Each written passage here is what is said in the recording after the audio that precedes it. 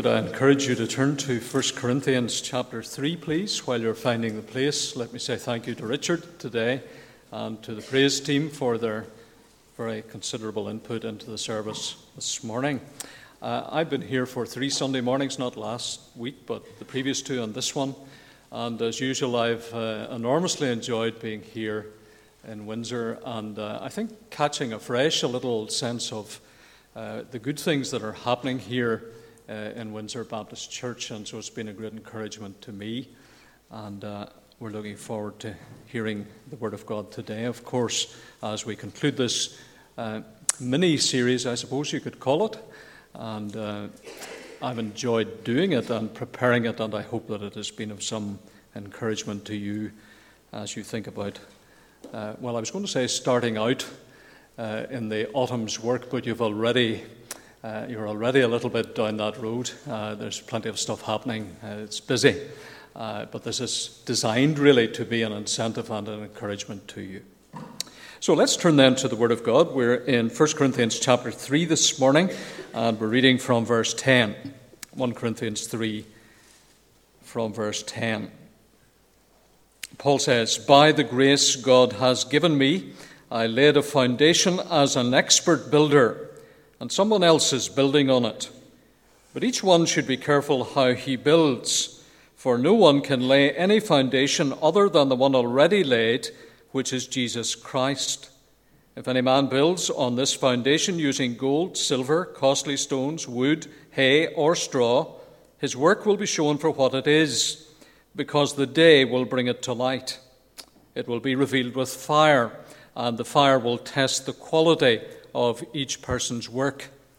If what he has built survives, he will receive his reward.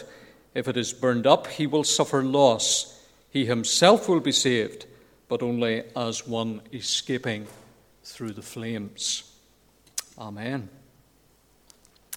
Some of our favourite holidays when the children were small were camping holidays in France. I don't know whether you've had this experience in the days before Fly Drive. We used to go across from Larne to Cairnryan or Stranraer, alternately, and then a long drive down England on the M6 or whatever, and then another boat journey, and then another lengthy car journey to wherever it was we were going in France. And you will know, if you've had this experience, that boredom sets in very quickly. Most famously, I remember when we were in Letterkenny many years ago, and we had not quite arrived at the border into the north, so that's about, 20 miles or so, and our eldest boy said, "Dad, are we nearly there?" And we were going to Brittany. So boredom sets in very quickly. And so what we had to do was to devise all kinds of strategies to relieve boredom.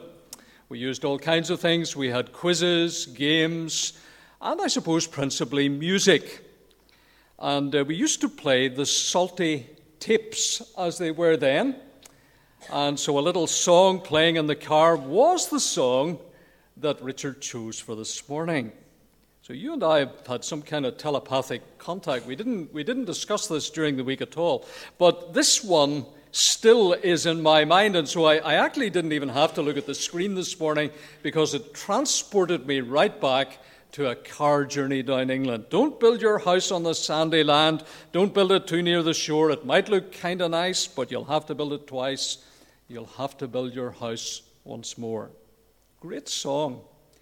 After 550 times, mind you, it gets a bit wearing.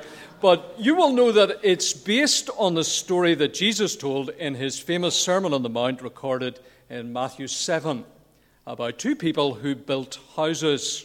One built on the rock, and when the text says the rain came and the wind blew, it stood firm because it had its foundations on the rock. The other man built his house on the sand, and when the rain came and the wind blew, it fell, the NIV says, with a great crash. The first man was wise in anybody's outlook, and certainly in the estimation of God, and the second was foolish. Now, that story and the song that we've sung today remind us that foundations matter. They matter in the business of house construction, and they also matter, and perhaps even more so, in the business of the Christian life and kingdom building. The Apostle Paul certainly thought so as he was writing his first letter to the church in Corinth in the early part of chapter 3, in addressing their sheer worldliness because of the divisions that were apparent among them. He drives home his point with the use of two very familiar analogies, the first from agriculture and the second from construction. The apostle writes in verse 9, "For we are God's fellow workers. You are God's field, God's building." These two images, field and building, are actually found together in the Old Testament in a number of places. Let me give you a couple of examples. We find them, for example, in Jeremiah chapter 1, verse 10, and also in chapter 24, verse 6. So you are God's field, you are God's building. But it's the second of those, the idea of the church as God's building, that I want us to think about this morning. The first of them was probably a little less familiar to the Apostle Paul and his readers in Corinth in the first century. And the second is more appropriate, it seems to me, for urban dwellers. Very familiar and appropriate kind of imagery to use, and dare I suggest, more appropriate for the congregation here in Windsor, Belfast. This passage from verse 10 through to verse 15 that we've just read together is a word for the church here. As you step up a gear in the ministry to which God has called you. It is a summons, if you like, a call to examine the foundations, because foundations matter.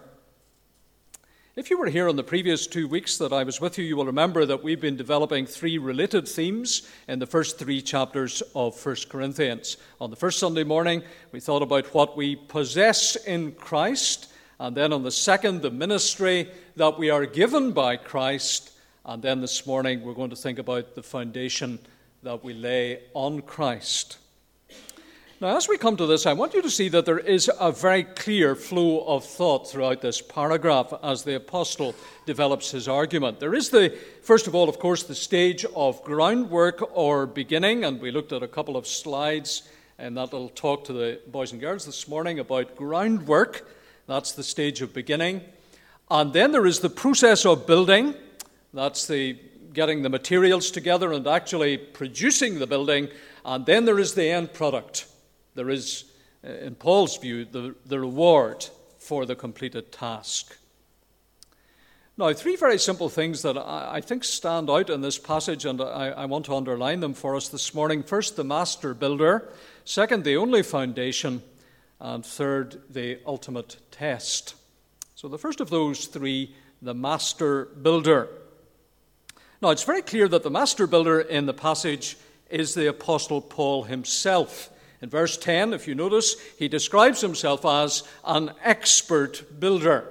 The 2 words that are used there in the original language, the first word is wise, and the second word is architecton, from which we get our word, well, you can guess, architect. So a wise architect. This is a very striking thing for the apostle to say, because he knew, and his readers knew, that there were those in Corinth who were setting themselves up as the wise. But Paul says he is the truly wise architect. He is the master builder who knew what foundation to lay and what materials to employ. Now, we touched on this, of course, earlier in the month as we were thinking about those in Corinth who had been deeply influenced by the Greek obsession with wisdom and knowledge. Remember what we said on that occasion? The Apostle Paul did not come to Corinth with those things. He came instead with a message of the cross preached in weakness, and was convinced that in that the very power of God would be demonstrated. So the Apostle Paul is the one who laid the foundation in Corinth. Acts chapter 18, of course, records how that happened. It happened first in the synagogue. Remember, this was the Apostle Paul's practice to go usually first to the synagogue, and then when he left the synagogue, he continued laying the foundation in the house of Titius Justus. Foundations matter. And the Apostle Paul laid a foundation as a master builder in Corinth. Now, as you read this text, you will notice the little phrase at the beginning of verse 10. It says he laid this foundation by the grace God has given me. It's a very important little statement. By the grace God has given me. In one or two other places, of course, in Paul's writings, Christians in general are given grace by God. For example, chapter 1, verse 4 of this letter. But here it is likely that this is a statement about special grace that has been given to the Apostle Paul as an apostle, as someone who had a primary responsibility to found churches. This is one of the things that set him apart, if you like, as an apostle. And it's a point to which he returns again and again in his communication to the Corinthians. And so he says to them, for example, in chapter 4, verse 15, "In Jesus Christ I became your father through the gospel." And then in chapter 9, verse 1, he says, "Are you not the result of my work in the Lord? Even though I may not be an apostle to others, I am certainly an apostle to you." And so he's referring, if you like, to this special grace that God has given him of apostleship. Now, from our point of view, we need to be very clear about this. This was God's unique gift to Paul as an apostle and church planter. In this particular sense, he has no successors. The Holy Spirit worked in a unique kind of way through Paul and the other apostles to lay a foundation for the Christian church at that time in the ancient world.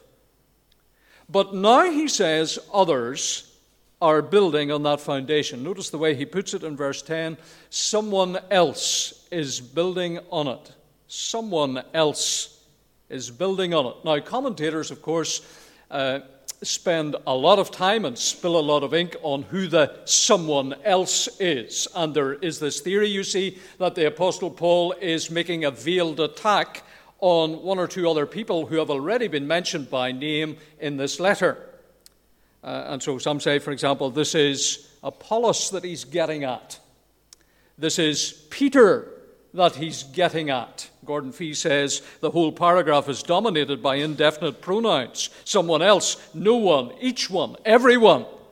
And so commentators say there's somebody in Paul's mind here, and it may well be Apollos or Peter.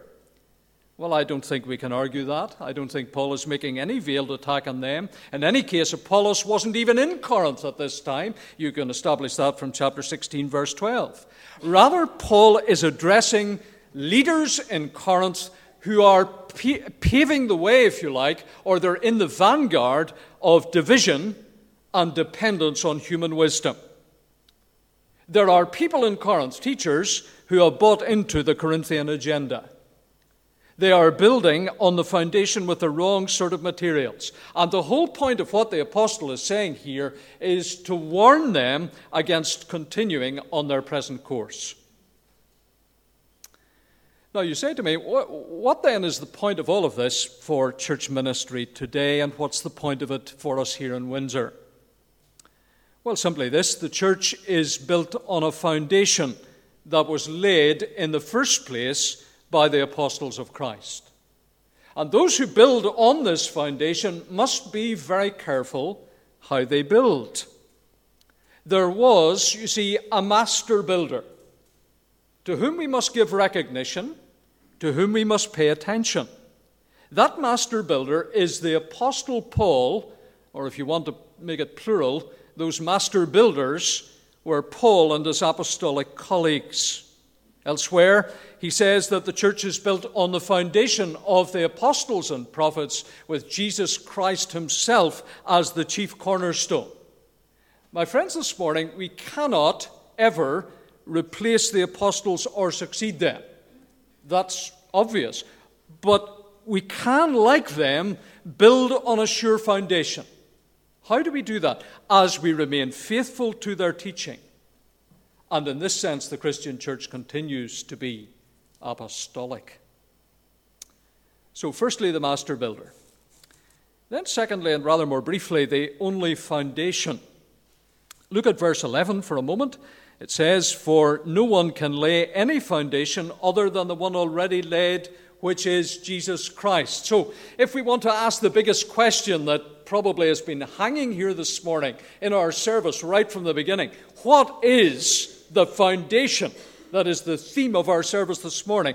The answer is obvious. The foundation of the church, the foundation of any local church, is Jesus Christ and the message about salvation through him.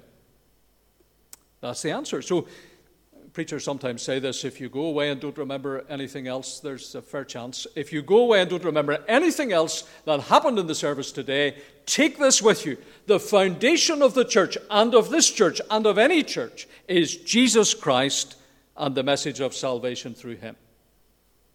Well, you say, I thought it would be a bit more than that. Surely, what about the finer points of doctrine and all of that stuff? Well, yeah, but it's not really what Paul is saying here.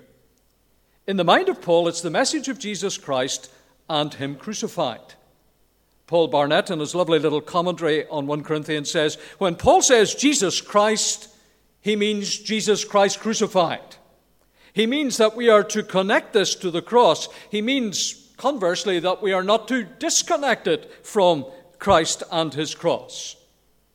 So if we ask an obvious question, how do we know that Paul is the wise expert builder, the wise architect? We know for this reason.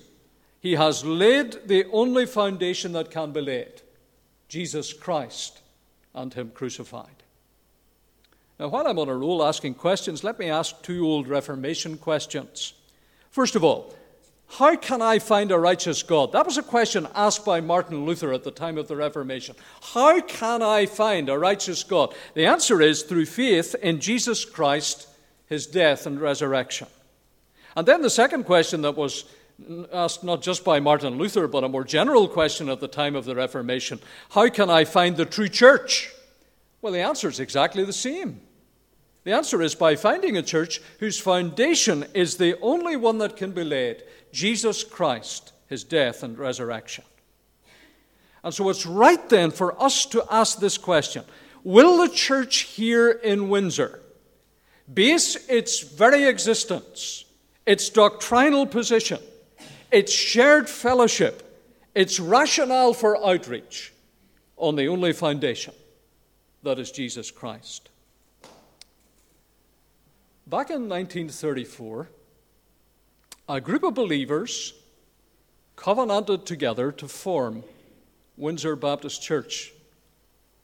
I picked up some of this just this morning. I arrived home on Friday without this information at my fingertips, and so I sent Richard scurrying round the side of the building this morning to have a look at the plaque, and it's 1934 is the date of the foundation of this fellowship. Not talking about buildings, talking about people. 1934. 7 people were the founder members of this church. I guess hardly anybody here remembers them. 1 or 2 maybe. Better be careful. But their names and their faces are all but forgotten. But they were the founder members of a church that was based on the only foundation. And today, you stand on their shoulders. You stand on their shoulders. And I trust that you follow their example as you commit yourselves to be the voice of Christ and the hands and feet of Christ in this community. Brian Rosner says this: any doctrine of the cross that treats it only as the entry point into the Christian life is seriously deficient. In other words, our understanding of Christ and him crucified is not just a little gospel snippet that we use only at the point of personal evangelism, so that we say, that's gospel, but everything else is something else. And so we use our doctrine of the cross just at the entry point to the Christian life. No. What this means is that the cross must undergird all that we do in the church, all that you do in the church this autumn, and in all the months and years that lie ahead in this fellowship. Therefore, never forget the only foundation, which is Jesus Christ, his death and resurrection. Foundations matter. And then thirdly, it stands out, I think, from this passage as you come towards the end of it, the ultimate test. The ultimate test. From verse 12 onwards, we see that in the building envisaged by the Apostle Paul, the quality of the superstructure must be appropriate to the foundation. And so here he depicts a range of building materials and an ultimate test in which those materials will be assessed. The materials, as you read the passage, you can see what they are: gold, silver, costly stones, wood, hay, and straw. And the question is, what are we to make of those things? Well, I suppose we could say that there's some kind of symbolic significance to them. We might conjecture that. We might speculate, for example, and say that gold equates with some great work of personal evangelism where many people came to Christ. That's the gold. Silver, could be doing an evening class at the Irish Baptist College. Just a thought. Costly stones. That's something like signing up for a mission trip in the summer. Wood, hay, and straw. That's not giving as much as you really should have in the offering basket or bag. It's maybe saying you would help with that youth work in the autumn and then you didn't. Or maybe just not turning up very often for the church services. Wood, hay, and straw. Now that's all speculation, and I don't think any of it is what Paul is saying. He surely does not mean anything in particular by gold or straw. There is no emphasis here by way of contrast between the relative costliness of the first three and the meagerness of the last three.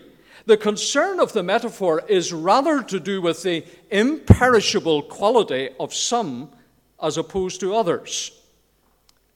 And so if you think about this, you've got gold and silver and costly stones. They are materials that will endure in the fire. They represent what is compatible with the foundation. They represent what is appropriate to Jesus Christ and Him crucified, to His gospel, in other words.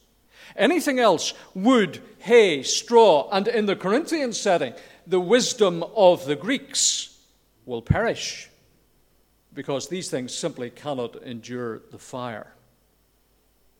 So we ask, when then will this happen? The answer is in the ultimate test, on the day of the Lord. Gordon Fee says, just as day brings everything to light. Yes, we know that because there was night last evening, and this morning you got up and pulled the blinds and it was light. And the day brings everything to light. Just, says Fee, as day brings everything to light, so a day is coming when everybody's work will be exposed and seen from God's perspective. Well, I must confess I'm a little bit in two minds about that. Not about the truth of his statement, but I have to tell you I'm in two minds about the reality of that day, because I say to myself, what about my work? What about my work? Will it survive the test? Or will I, as the text says, suffer loss? I'm encouraged by the fact, let me say, that the Lord is coming. Because as Richard rightly said this morning, we were praying about stuff that's happening all around us. And we say, sometimes, Lord, we don't know what to pray because the world and its trouble, it's so complex. But the Lord is coming. And I'm encouraged by that. But I'm also slightly fearful. Not for the business of eternal security or the matter of my salvation. No, I'm absolutely persuaded about that. Not because of me, but because Christ died on the cross and my trust is in Him. That's why I'm sure about that. But I'm mildly fearful about the nature of my work because, you see, the Lord weighs our motives. And I've got to ask myself, is the work that I do for the Lord so that I might appear somebody or something special? There's a little bit of that in all of us, if we're honest. There's a thing called pride that lies at the root of all evil in the human heart. It's in all of us. And so we've got to ask this question, and Paul helps us to do it. So as the building of our work rises from its foundations, We've got to ensure that our work and our building is built of the same teaching about Jesus, his death and resurrection. For Paul says the fire will test the quality of it. Verse 13. Now notice that the fire will not punish, refine, or purify the worker. That's not the point he's making. He's saying that the fire will judge our workmanship to see whether it is of quality materials. The fire will judge our workmanship. Now, perhaps there were then people in Corinth who had long memories. Or perhaps they were familiar with their history because they may have remembered that in the year 146 BC, the Romans had burned Corinth to the ground. And then in the year 44 BC, no less a person than Julius Caesar had rebuilt it. So as they think about their own context, they're thinking about a great fire. They're thinking about buildings that were razed to the ground by fire, but maybe some survived. And so they've got this image in their minds about fire and buildings. The same, says the Apostle Paul, is true of Christian ministry. It too will be tested in the fire. And if it survives, the builder will receive a reward, and if it does not, he will suffer loss. Now, this reward is almost certainly a last day or last time's reward. Paul says the day will bring it to light. It will reveal the nature of our work. Then it seems to me we will hear either, well done, good and faithful servant, or alternatively, we shall suffer loss. Remember what I said? This does not mean punishment, but rather deprivation. Notice the intriguing statement of the apostle. He himself will be saved, but only as one escaping through the flames. Now that phrase is reminiscent of a couple of Old Testament texts, for example, Amos 4:11, Zechariah 3:2, which both speak of a burning stick being snatched from the flames. It's the idea, to put it in our vernacular, of being saved by the skin of your teeth. I don't know whether you've ever heard that phrase. Just about saved by the skin of your teeth. In other words, there is no danger with regard to a person's eternal security, the believer's eternal security in Christ. The suffering of loss here is not about the loss of our salvation. It's about our workmanship and the quality of that labor. Nevertheless, don't take this lightly, because as someone has said, this life is not a dress rehearsal. It is the one and only opportunity to do the will of God. This life is not a dress rehearsal. It is our one and only opportunity to do the will of God. So we must take seriously what the apostle is saying.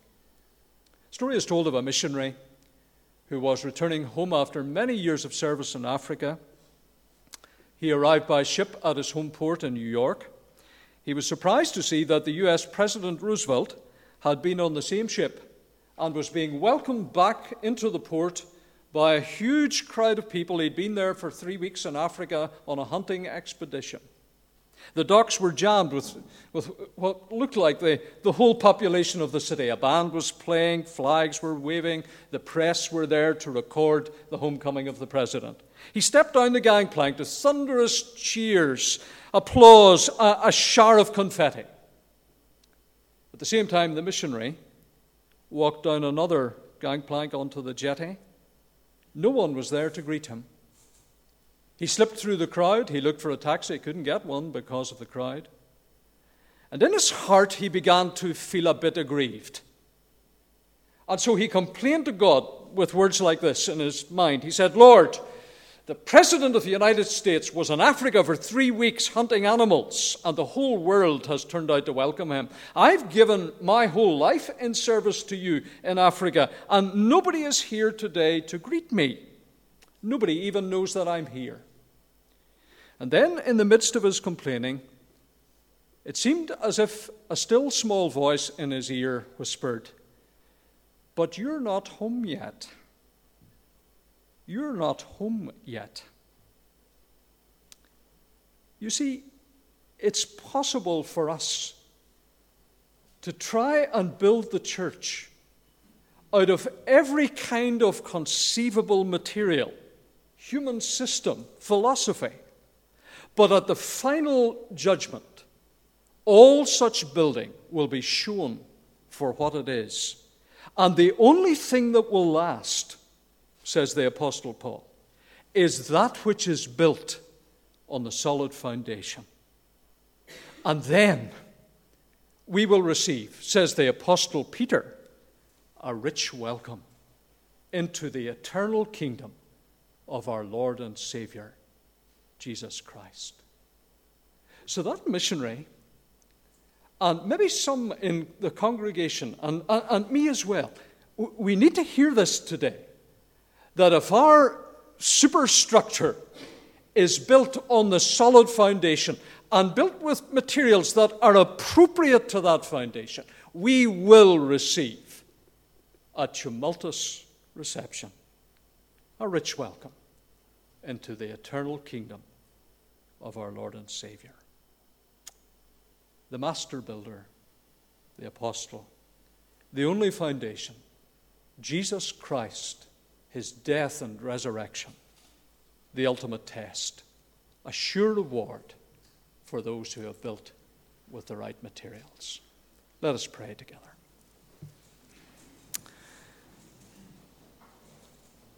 Lord, forgive us for when we've failed you and when we've doubted you and perhaps by our very actions have denied you. And help us, we pray, to serve you as those who are building with good materials on the sure foundation of Christ and his gospel. We pray for the work here in Windsor over the next number of weeks and months, and we pray that as folk here are building on the foundation of Jesus Christ, his death and resurrection, that the building here will rise to be a beautiful edifice, a wonderful fellowship, a place where people will come and hear good news, a place where the saints of God will be encouraged and built up, a place where people will say there is reality in that church. So we pray for us today, in the years to come. We pray about the future. We look forward to that great and wonderful day when Christ will come, and then we shall hear his words and see his face. We look forward with eager expectation. But until that day, we pray that you'll help us to remain faithful, for we pray in Jesus' name. Amen.